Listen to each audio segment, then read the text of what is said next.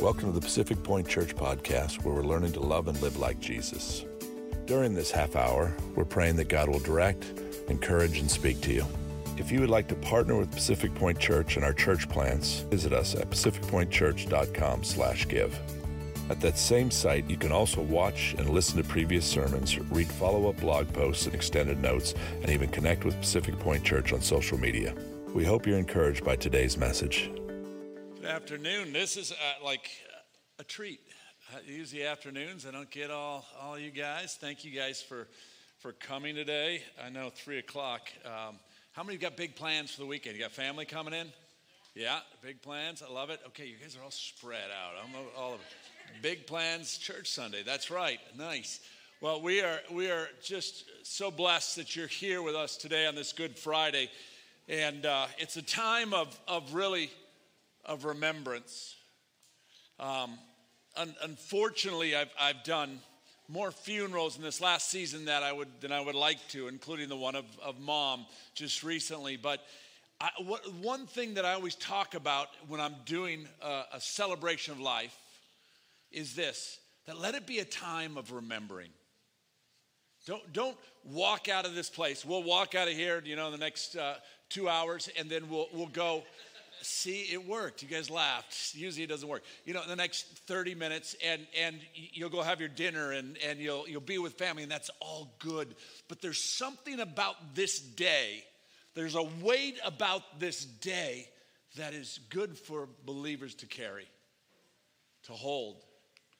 It's Good Friday. And the book of Mark says this. It says this: and they crucified him. And when it says this, and they crucified him, when you read through Mark's account of the crucifixion, it doesn't seem enough. It doesn't seem like, it seems one-dimensional. It doesn't bring everything to life. It just seems matter of fact, and it just kind of, it's like, okay, they crucified him. And then Thomas Hendrickson said this. He says, was there ever anything more beautiful than the crucifixion? Was there anything ever more beautiful? And I'm looking at these two this week and wrestling and trying to reconcile these two. And they crucified him. Was there anything, ever anything more beautiful than this? How can this be? What does a beautiful crucifixion look like? How can this be a beautiful event? And today, as we walk through a few of the pictures of what the crucifixion looked like, I want you to think about it through a different lens. And I want you to see it through maybe something that you haven't seen before. How beautiful can the crucifixion be? Especially when we look at scriptures. Isaiah 52 says this, 14. Just as there were many who were appalled at him, talking of Jesus, his appearance was so disfigured beyond that of any human being, and any form marred beyond human likeness. He was unrecognizable. Jesus was on the cross. And we look at society today, we look at culture today, and what we see in culture, we put this value on charismatic personalities, and we really put a value on physical attraction. What is beautiful? You look at Isaiah, they said they couldn't even recognize him. He was so disfigured. Yet we see in this culture today, if something is distorted, if something doesn't look good to our eyes, it's not beautiful. And I want to look into what this really means today. But a beautiful crucifixion. It seems like the antithesis of one another, doesn't it? How can this be? I want to give you a peek into it today. First thing they did with Jesus after his mock trial was they beat him. It says the heavy whips, and this is from Expository's Bible commentary. This is the description that they give us, and it's pretty descriptive. It says the heavy whip is brought down with full force again and again across Jesus' shoulders, back, and legs. At first, the heavy thongs cut through the skin only. Then, as the blows continue, they cut deeper in the tissue, producing first the oozing of blood the capillaries and the veins of the skin, and finally spurting atrial bleeding from vessels and underlying muscles. Finally, the skin of the back hanging in long ribbons, and the entire area is unrecognizable mass, torn, bleeding tissue. Was there anything ever more beautiful than the beating that Jesus took? And the reason it was so beautiful, it was that at this point, at the cross, where suffering and healing kissed. It's at this moment at the cross where suffering, the suffering that Jesus had taken, and the healing that would come some 3 days later, that came together like never before.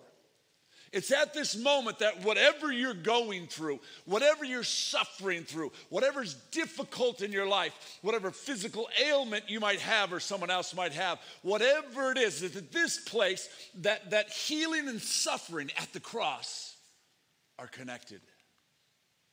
Revelation 21 assures us of that.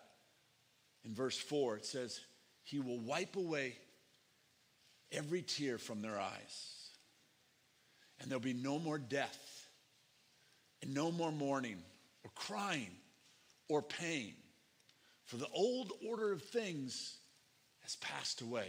Is there anything more beautiful than no more suffering, no more pain, no more anguish? And it's this place at the cross where healing and suffering meet, and what Jesus did. We move on in the story of the crucifixion, and it says, then they crowned him. Now, their crowning of Jesus was a mockery. They were mocking that he was to be King of Jews. And Pilate, who they said, we want to take that down from the cross. It says King of Jews. And Pilate said, no, it is what it is. And he put it on the cross in Aramaic and in Hebrew, and he made it stand. But for the guards and everyone else and the Jews, it was to mock Jesus. And it says this, as we look into this crown of thorns, the crown was made of some kind of prickly plant, such as abounds in Palestine. This they pressed into his scalp. The thorns, believed to be upwards of an inch or two, pressed into his scalp. Again, there must have been copious bleeding because the scalp is very vascular. And bleeding would flow from Jesus. And they pushed this crown of thorns onto him. I can't imagine the pain. Has anybody ever got stitches in the face? Yeah. Yeah. Okay, the stitches aren't bad because they usually do what first? They stick a needle into your head. That's the part that hurts. And then they numb it up, and then once they stitch, who cares? But that first initial, that needle going into your skull or your face, I can't imagine Jesus, and they're pushing this down on his head, and blood is flowing. Was there anything ever more beautiful than Jesus in the crown of thorns? See, because it's at this point where righteousness and peace meet at the cross. It's for the guards and everyone else, it was a mockery of Jesus. But for Jesus, he knew his righteousness. He knew who he was and what he did on the cross, and it meets with the peace of Jesus. His righteousness stands. He is that you and I can be in right standing with God and have everlasting life because of what Jesus did when righteousness and peace met at the cross. For you and for me. Psalm 85:10 says, love and faithfulness meet together. Righteousness and peace kiss each other. How beautiful the picture of Jesus on the cross. When they crucified him, it says this, the left foot is pressed backwards against the right foot. And with both feet extended, toes down, a nail is driven through the arch of each. leaving the knees moderately flexed. The victim is now crucified as he slowly sags down with more weight on the nails in his wrists. Excruciating, fiery pain shoots along his fingers and up his arms and explode into his brain, and the nails in his wrists are put pressure on the median nerves. As he pushes himself upward to avoid the stretching torment, he has placed the full weight on the nails through his feet. Was there anything more beautiful than Jesus on the cross? You got to get your mind wrapped around it, because when I look at it, I go, I can't even imagine or even want to ponder it. But then I look at my life and I go, thank you. See, it's at this point of the crucifixion where death and life meet at the cross. It's where death and life kiss, where Jesus' death, burial, and resurrection meets our life. Where the death of Christ, with excruciating pain of a crown of thorns, with nails driven in your hands and your feet, and trying to breathe, and pushing up so you can get a breath, pushing up so the nails don't pull and sag. It's in this moment of death that life comes. The beauty of the picture of the cross is that death and life kiss at that moment. 1 Peter 2:24 says this: He himself, Jesus, bore our sins in his body on the tree, that you and me, that we might die to sin and live in righteousness. By his wounds, you and I are healed. Is there anything more beautiful than Jesus on the cross? The time. Okay, it's one thing, beaten, crown of thorns, hang. You'd like it to be over. But they literally believed that it was hours before Christ died. And hours of this limitless pain, cycles of twisting, joints rendering cramps, intermittent partial asphyxiation, searing pain as tissue is torn, his lacerated back as he moves up and down against a rough timber known as the cross. It's now almost over. The loss of tissue fluids reaches a critical level, and compressed heart is struggling to pump heavily. Heavy, thick, sluggish blood into the tissues. The tortured lungs are making a frantic effort to gasp in small gulps of air. The body of Jesus is now an extremis, and he can feel the chill of death creeping through his tissues. His mission of atonement has been completed. Finally, he can allow his body to die. Was there anything ever as beautiful? Was there ever anything more beautiful than the cross? See, it's at the cross where judgment and grace come together. It's at the cross some 2,000 years ago, Jesus, where judgment that I'm supposed to take, that my life should take, is received in grace. It's at the cross, at that point in the cross, where Jesus washes away my sin with his blood. It's at the cross where the cross and judgment meet, where I no longer have to stand before God for my sins, for my stuff.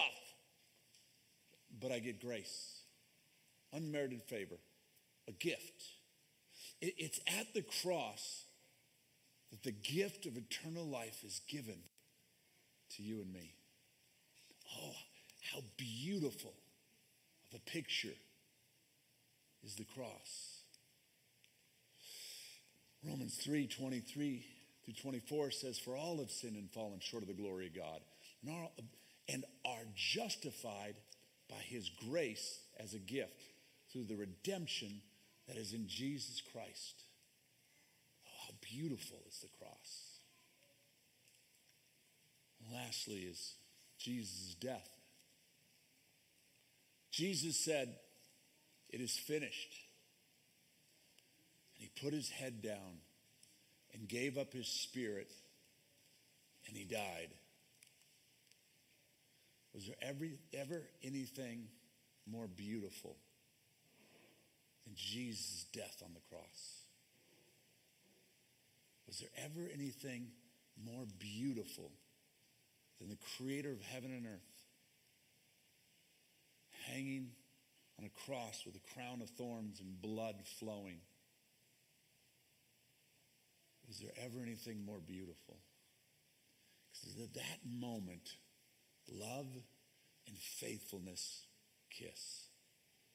It's at that moment on the cross that this love that I don't even understand, that God so loved me that he gave me life.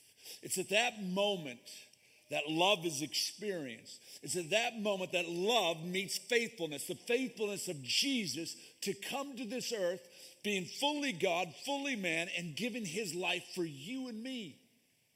It's at that moment that love and faithfulness meet. Oh, how beautiful. Is there anything more beautiful than Jesus on the cross? John 3:16-17 says this, for God so loved the world that he gave his only son, that whoever believes in him should not perish but have eternal life. For God did not send his son in the world to condemn the world, but in order that the world might be saved through him. Is there ever anything more beautiful than this promise? And they crucified him. And was there ever anything more beautiful? This two diametrically opposed statements come together some 2,000 years ago on the cross. Why is Good Friday so beautiful? Why is Good Friday so beautiful? And people ask all the time, Good Friday, you guys, your Jesus is dying on a cross. Why is Good Friday so beautiful? Because it's where you and I find eternal life. Through Jesus' death, burial, and resurrection. And the Bible says this, that if you don't have this relationship with Jesus, if you don't know Jesus, if the beauty of the cross isn't alive to you, it says this in Romans 10:9, that if you confess with your mouth that Jesus is Lord, and you believe in your heart that God raised him from the dead, it says you will be saved. For it's with our mouth that we confess, and with our heart that we believe. And if there's anyone in here today who doesn't know Jesus, doesn't see the beauty of the cross, today is the day of salvation. And it comes through a simple prayer of, God, I'm done being in charge of my life. I'm done. I want you, Jesus, to be my Lord and Savior. I believe that you went to the cross for my sins. And then on the third day, you rose again. Why is Good Friday so good? Why is it so beautiful, this cross? Because it's where you and I find eternal life through Christ's death, burial, and resurrection. Sunday's coming. So is Jimmy to lead us in some worship. Sunday is coming. Luke 24:12. They thought it was over. They thought it was done. They thought the cross was it. And Luke 24:12 says, but Peter rose and ran to the tomb. Stooped in, looking in, he saw the linen clothes by themselves. And when he went marveling at what had happened, the tomb was empty. The tomb was empty. Oh, how beautiful is the cross. But even more beautiful, or just as beautiful, is that the tomb was empty on Sunday. And you and I can have eternal life. That's what Good Friday is about. That's what Good Friday is about. As we finish with this last song, it's a time that we're going to receive communion. There's communion stations up front, and then there's communion stations in the back. This is a time, and we do communion open to do it as a family. If you're here alone today, jump in with us or jump in with some family. But this is a holy time. Thursday night, yesterday, was Passover, celebrated as Passover, and it was a time when they received communion. And the Bible says that on the night that Jesus was betrayed, they took the bread and they broke it. And they said, this represents my body, Jesus said, that has been broken for you. And then he took the wine that represented his blood that was to be spilled.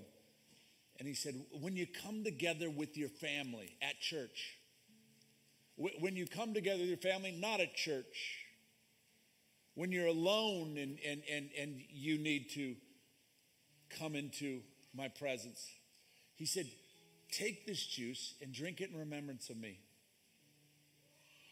This is a moment we choose to do as a family. And we choose to worship. And we choose to remember. It's a time of remembrance. So as Jimmy sings this song, take some time to remember about, oh, how beautiful was the cross. Oh, how beautiful was Jesus on that cross. And then come up and receive. And get your heart where God wants it, in line with his. Father, I thank you for this time, Lord. I thank you for the men and women that took the time out of their day to be here. God, I thank you for the churches throughout the world today that are celebrating Good Friday. Oh God, how beautiful the cross. God, as we receive communion as families, Lord, I pray that I thank you for your blood that washes away our sins. I thank you for who you are. And we thank you for this Easter and the eternal life that we have through Christ Jesus. In your precious name we pray. Amen.